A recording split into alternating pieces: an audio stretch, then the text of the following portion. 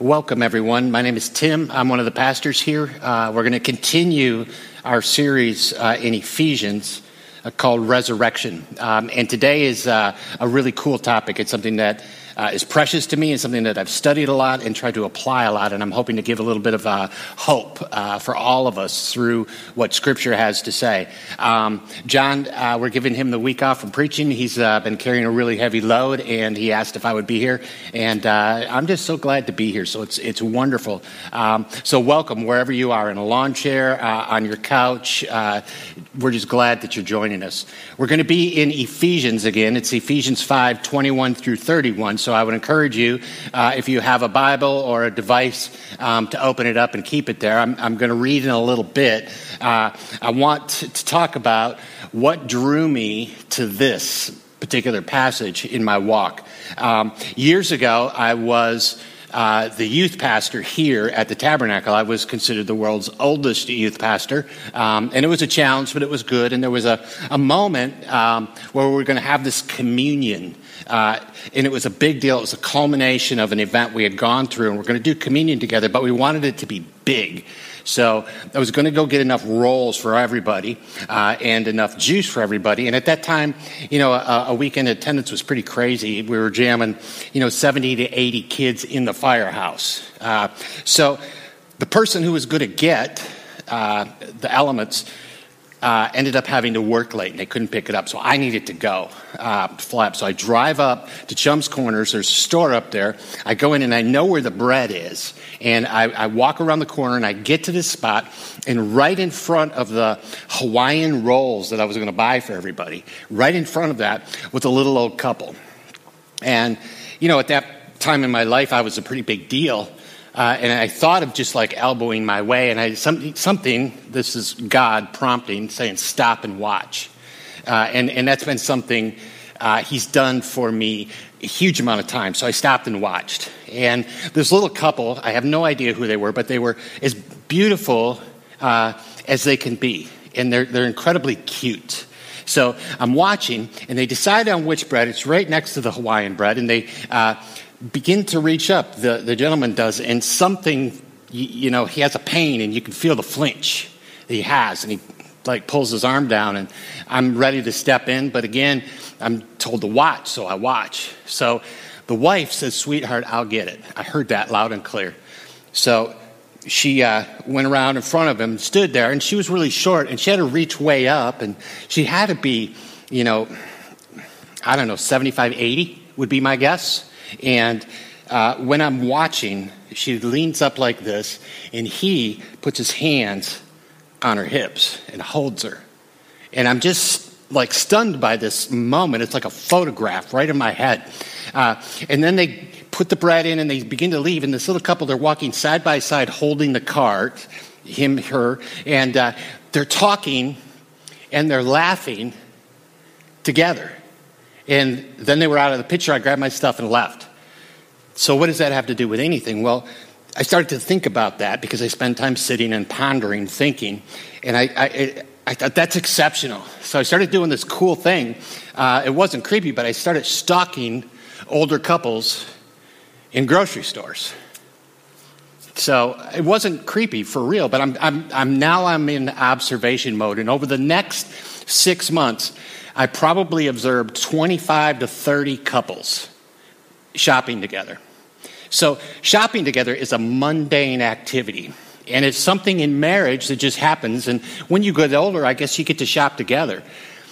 Most of the couples, now I don't know if this statistic holds, but my data was 95% of the couples did nothing but demean the person they were shopping with. It would be, he picks up the tuna, and her response would be, why are you picking up that brand? That's not on sale. Or he would go, I don't want any more decaf, you know that. And it was loud. And I was stunned. And so the reason I stopped and watched, God wanted to point out to me there's something in marriage. And who do you want to be when you're old? Well, I've already asked a couple of my friends that if we're old, because my wife Heidi will never be the grumpy one, but if that's me and that's how I act all of the time, shoot me. Just put me out of everyone else's misery. Because there's something that God had planned for marriage. Now, I began to study, and the most critical two places in Scripture for me have been Genesis 1, 2, and 3, and Ephesians 5, 21 through 31. I use it in a ton of different counseling, but it's been a mantra for my life, for my married life, but it extends beyond that. Ephesians teaches us how to be like Jesus. It begins with the individual, always. It always begins with the individual, but it goes to corporate, to those around us. If you're like me, you know the worst of us, men, maybe women, the worst of us comes out at home with the people we love the most. We can be unbelievably charitable to a salesman that we really don't like and never plan on seeing again. But when we're at home, something else happens. And the worst of us, if you followed me around for a week with a camera, I would be embarrassed and I would have to resign. It's that simple. I'm not perfect. It takes diligent effort, and it takes proper instruction, and it takes this couple that is united behind something together that causes a marriage to be brilliant. It's meant to be a light on the hill. It's the light on the hill when you have 5 kids running around driving you crazy. It's a light on the hill when all of your kids go away. At the end of the day, if you live long enough, you will be at home alone with your spouse. Work for it, because it's meant to reflect Jesus Christ. And it isn't just that. It's meant for our comfort, our rest, and our resilience. So as I was studying, I read through Genesis again, and I use this in marriage counseling. And I get the privilege of working with non-believers, with believers, with one believer and not another believer. But we always go through Scripture together. And I'll tell them, look, this is what we're going to do. You're going to go home, and out loud together, you're going to read Genesis 1, 2, and 3, and you're going to discuss it. Come back with any questions you have for me, and I will do my best to answer them. And then I would love you to read the same way Ephesians 5, 21 through 31. And then I will say this. It's about submission. Have fun. And that's the end of it. That's the end of that session. They come back, and it's remarkable when a couple will come back because they kind of have some questions. They just like cursory go through Genesis 1, 2, and 3. And then they get to this word called submission. And it's definitively in Scripture. And it causes conflict. The woman often will sit there with her arms crossed. Now she's sitting 2 feet away from her husband with a little bit of that head like, yeah.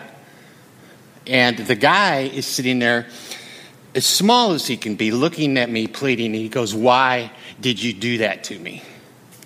That's how men respond, and that's how women respond. So if we go back to Genesis 1, 2, and 3 is a creation. It starts out with a macro view. It's from the universe, and it just describes God creating everything. It gives no details specifically, but it does point out that it's good, that it's good, that it's good.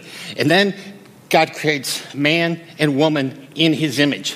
And that's the first time he says it's very good. So mission accomplished. We go to chapter 2 and 3, and we dive down into what's really happening. Now we have boots on the ground. Adam and Eve got to walk with God. They got to talk with God. They knew their roles. He had spoken to both of them. They both knew about the forbidden fruit of the trees and why they couldn't go there, but they were given designated roles.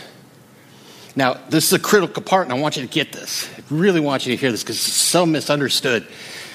That Adam was created first, and Eve was created second. Adam first, Eve second. Excuse me. We mean that to interpret as Eve is second best, but I'm going to beg to differ. Because when you go through creation, it's like a beautiful symphony. And it begins a little small and it gets big, right? That's what symphonies do until the crescendo. And the crescendo, the most vibrant, alive part that will make your tears come to your eyes, will happen, and then it's over, right? Then it's the end, but it builds. That's exactly how God built creation. There's something in music that's real, and it's from him. And this is one of those examples. So as they go through this creation, Adam is created first, but the crown of creation, of earthly creation, not heavenly, but earthly creation, is woman. You never go see a symphony that goes, we're almost there, and then it drops off to a disappointment. God created man and woman. And I believe that women have an incredibly special place in gifts that are so amazing. She's there to complement Adam. Adam is responsible for the garden. That was before Eve. He was told, you are responsible. You are the caretaker. This is your job. So the Garden of Eden had work, believe it or not. They had chores, they had things they had to do and maintain. And there was something gorgeous about that with all of the things growing. And then Eve came along because Adam has some lack. He's partly in the image of God, but so is she. And I don't know if you know this or not, but women are completely different from men. Now, if there was a crowd here, I would say, amen, bros, right? Because it's true. Not bad, but different. Something that's hard to wrap our brains around sometimes. The picture is this, is here's an image of God. And here's an image of God.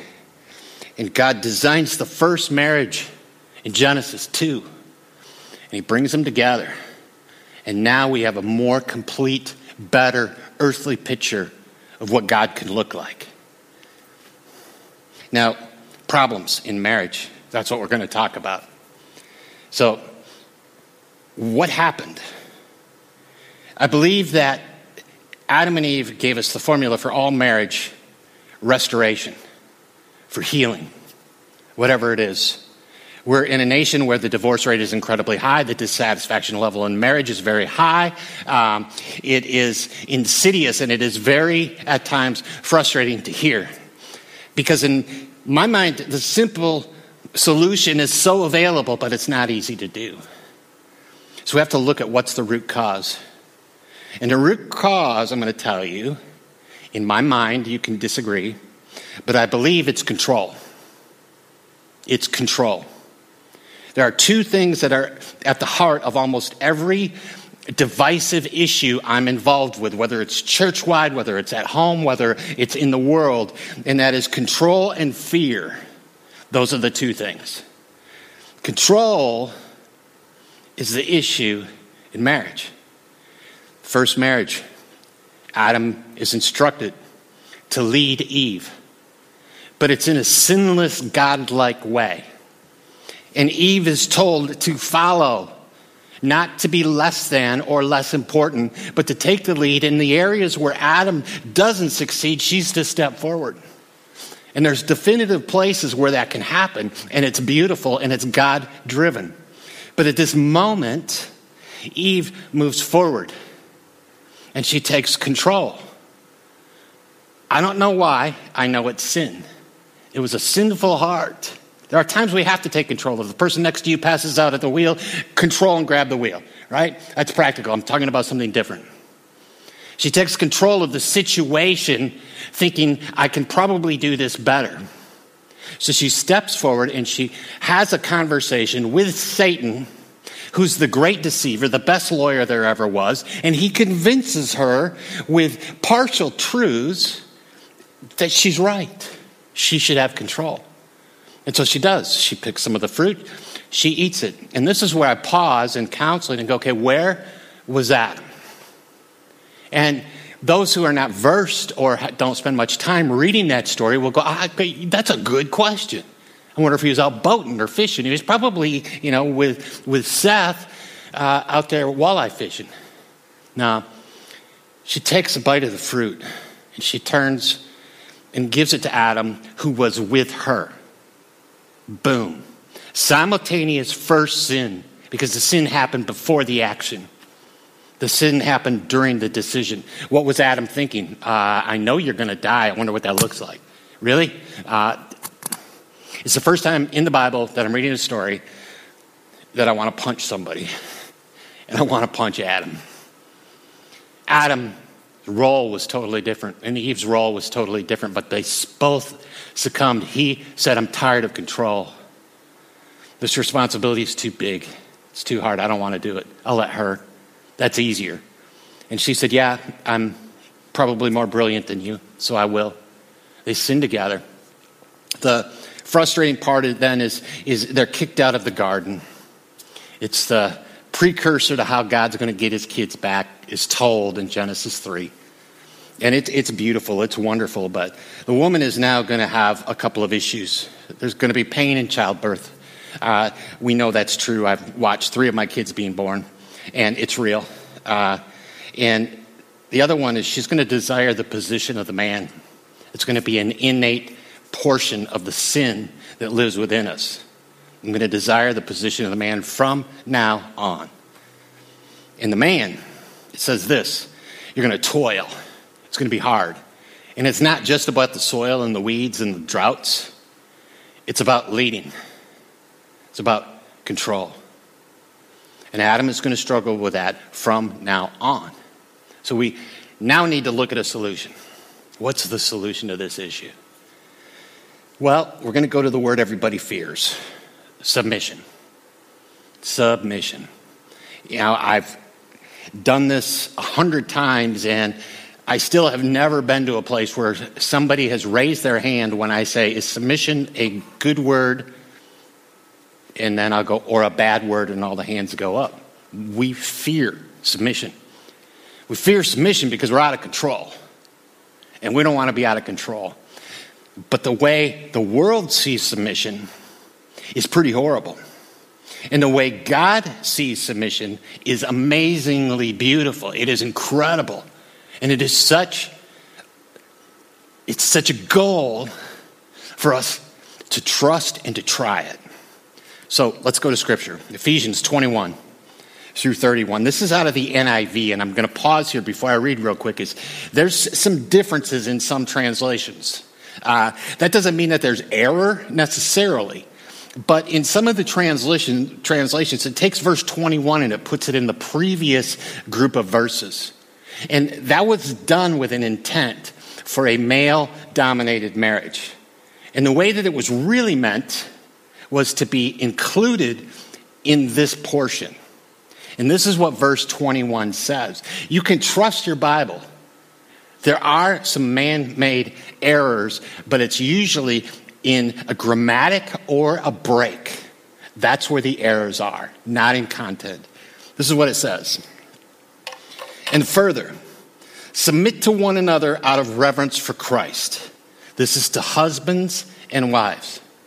So, the first question, who submits first? And the answer is always yes. Submit to one another out of reverence or awe for what Christ did. I'm going to pause right there again because it's this. Christ did not want to go to the cross. He's in the garden, he's praying, he's asking that it be taken away. But if there's no other way, I will submit to your plan, even unto death. Whew. We're supposed to submit to one another out of awe for that. Verse 22, for wives, this means submit to your husbands as to the Lord. For a husband is the head of his wife, as church is the head of the church. Or Christ is the head of the church. He is the Savior of his body, the church. As the church submits to Christ, so you wives should submit to your husbands in everything. Too many times it stopped right there.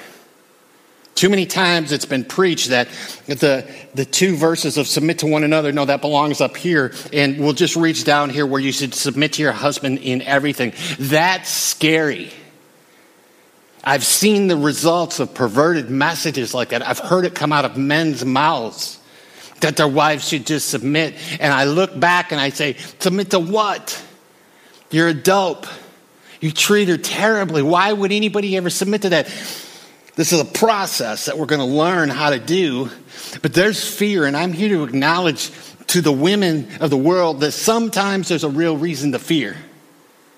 And sometimes if you need to reach out, we're here to help you trying to decide what to do. If it's an abusive relationship, I've got a whole nother sermon for that. Then it goes for husbands. It's the part that's often left out. The wives have an incredibly hard job. They're supposed to submit like the church submits to Christ because he's the head of the church. Without Christ, there's no church. So if we as followers don't submit to Christ, then we just have a club or we have a cult.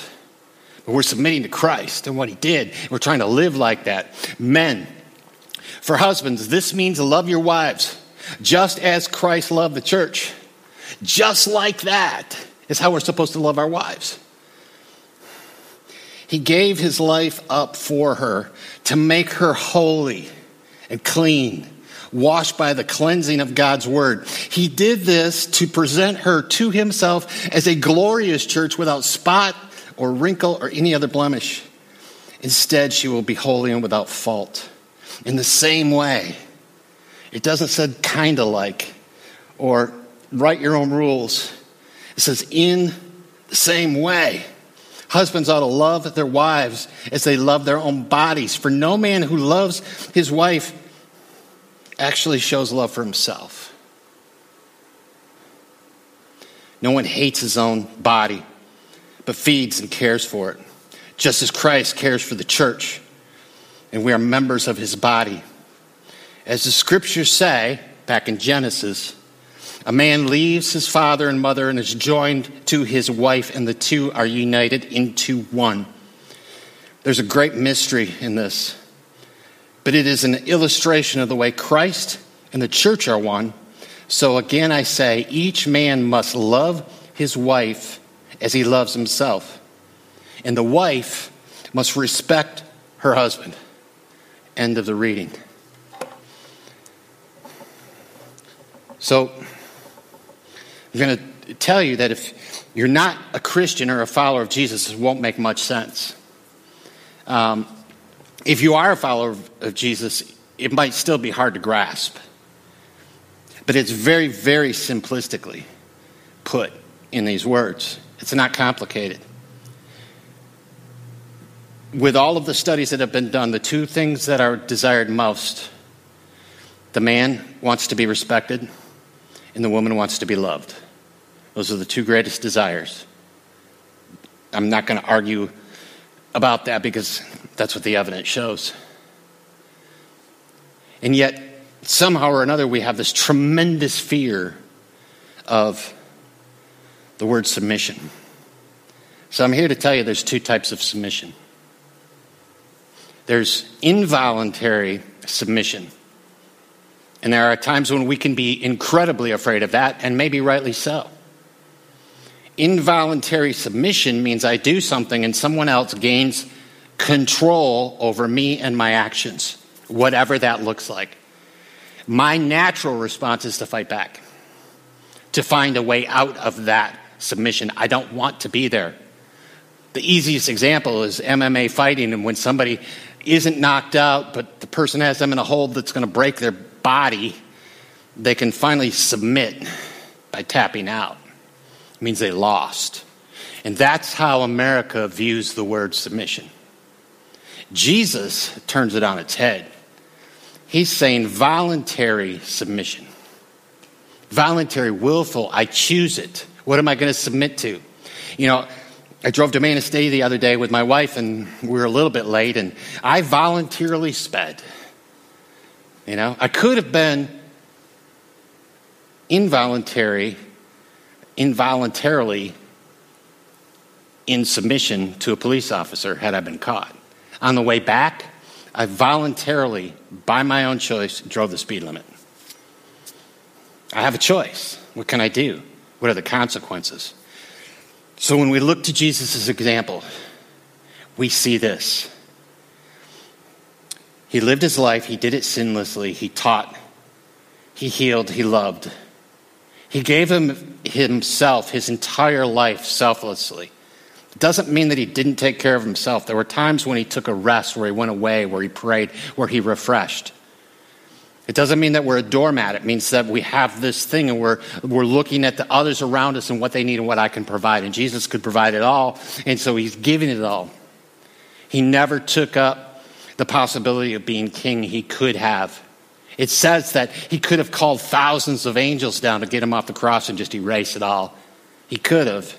But he voluntarily said no, because if I do this, then I'm going to defeat Satan, sin, and death. And my sacrifice at this moment, I want you to hear that, at this moment, it's going to change history. And everybody, it was a moment decision. And he rose and he defeated. There was an incredible, beautiful outcome to voluntary submission. In my life, my wife led first, and she was in a Bible study with several different women, but it was really cool because the women were 20 years old, 30 years old, 40, 50, and 60. And so there was wisdom and there was youthful questions, and they were teaching her what the word submission means in an appropriate biblical way. And I was not following Jesus, I was following me. Everything changed about a year into that when I suddenly, with the dullness of my brain, realized something was totally different. I didn't know what it was. My wife never told me, not until years later. She tells me, and then I start studying this stuff and looking, and it's like I should probably do something. And that something led me to find Jesus. And then rather than repenting forever and ever and living in this shame of what it used to be like, I started to try to figure out, what am I supposed to do? How does my marriage be like Jesus?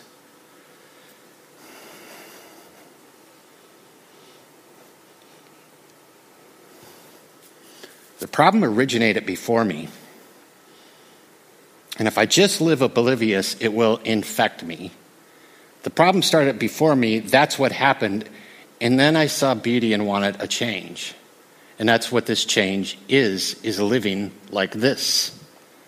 Ephesians teaches us why we fear the word submission. It teaches us that there's similarities in some areas. In our worldly view, it's really contrary to what it means. Submission is similar to grace, love, and mercy, because we're submitting to someone who loves us as unconditionally as they possibly can, doing the best they can, and they're our advocate all of the time. That doesn't mean any of our spouses are ever going to be perfect, neither are we, but we're striving towards that. What better way to go home than to know that my wife is my advocate regardless of what I did that day, whether it's success or failure. You know, on the way here, she runs out and stops the car, and, you know, I roll down the window, and, you know, she leans her hand in, and it's like, I might be late. This is the first time. She says, let's pray. Really? How blessed am I? My wife, who's the most intimate person I know, interceded for me with God to ask him to bless this message, not so that I do good, but that his message is proclaimed.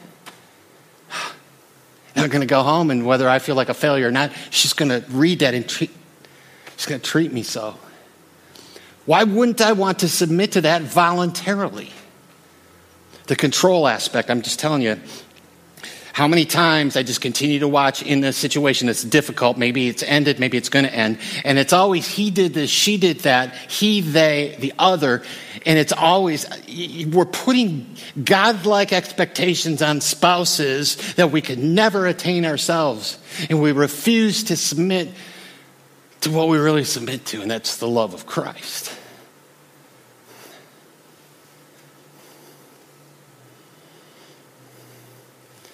When we're in a Christ-like submission with our spouse, I can tell you that when we're at our best, it's not anxious.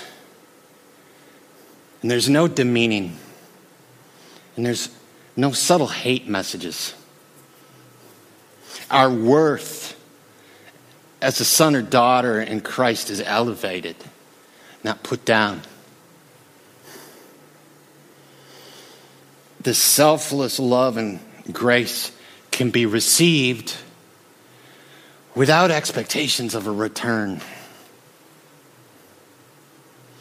Now, the changed heart wants to return that, and they want to give the same things. But if you have a spouse who doesn't believe in Christ, then all of this is baloney.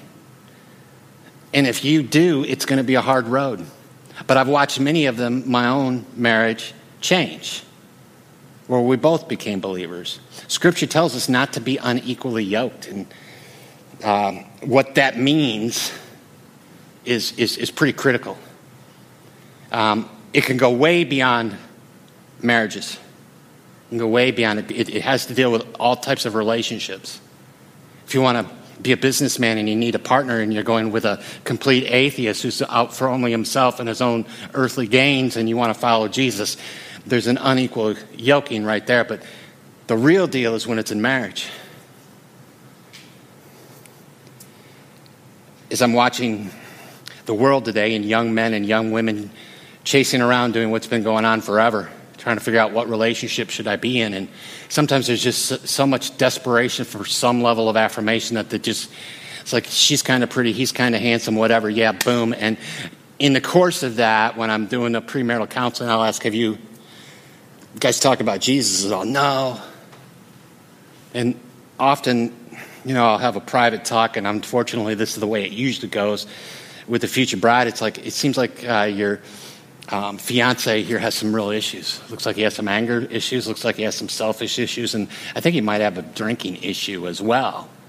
And the response is, he's really a good person at heart. Hey, maybe. I think if I just do this and this and this, he'll change. No. Because you don't have control over that.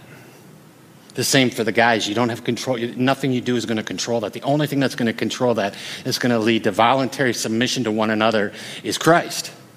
And if we both do that in awe and reverence of Christ, the marriage can be beautiful. I wish we had more time. I'm going to wrap it up here because usually I've got about another hour and a half worth of just this, of where it goes. But my heart says, number one, I want to respect your time, but maybe that's for later. So my hope is, if you're married, if you're single, if you're divorced, it doesn't matter how many times, if you're trying to figure out what to do in a relationship. If you're deciding to stay single, that's okay.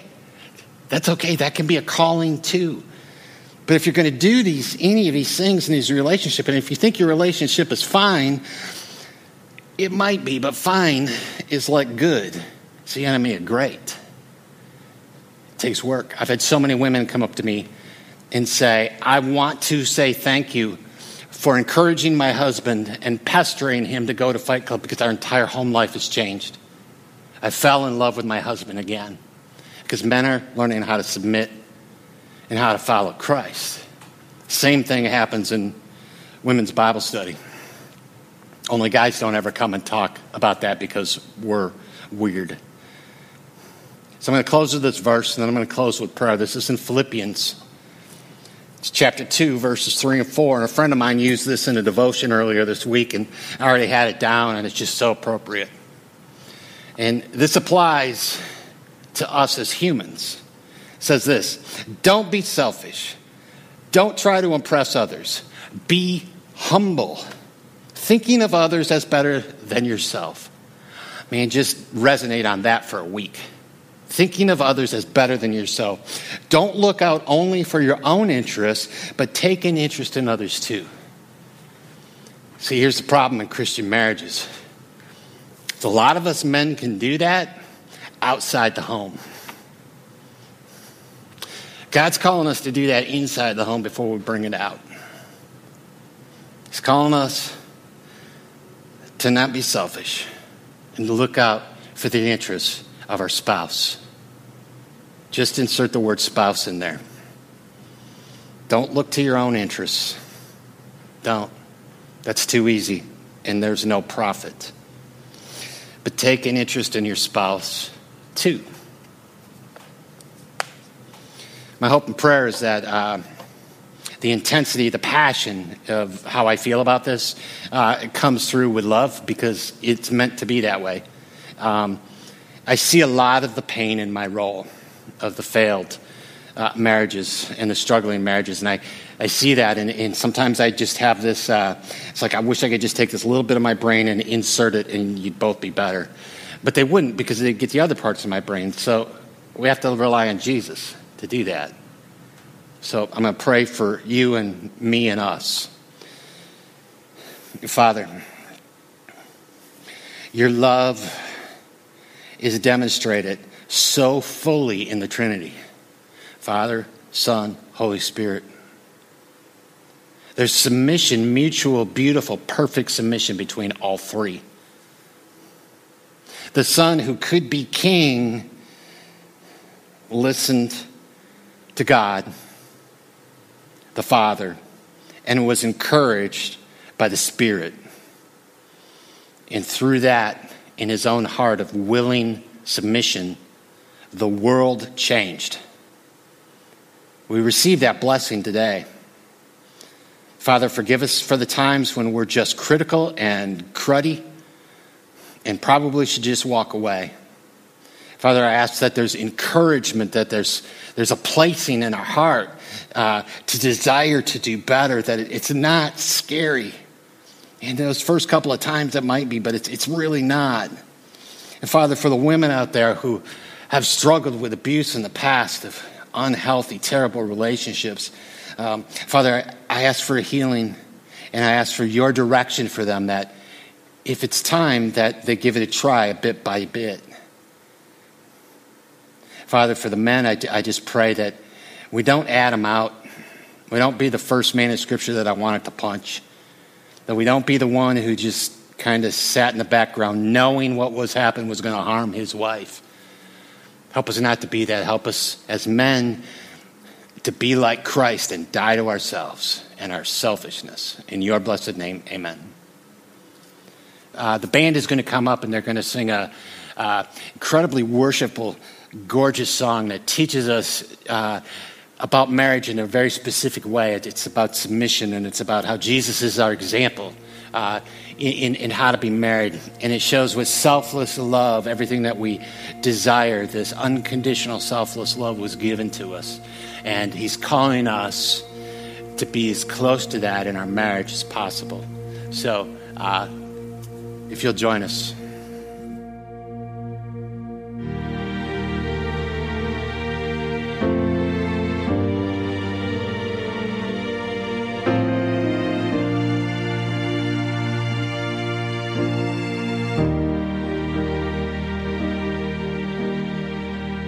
It's the story of the Son of God hanging on a cross for me. But it ends with the bride and groom and a wedding by the glass sea.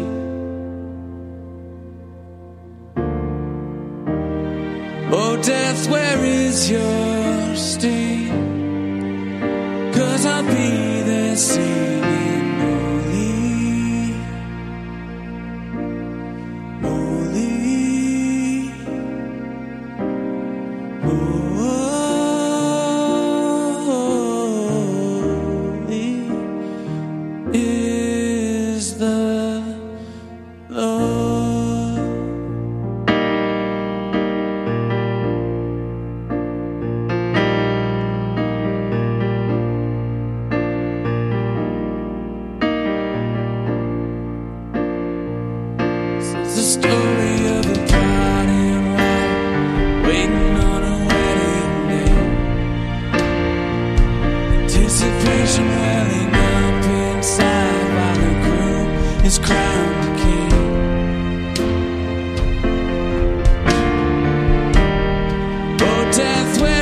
Your sting, 'cause I'll be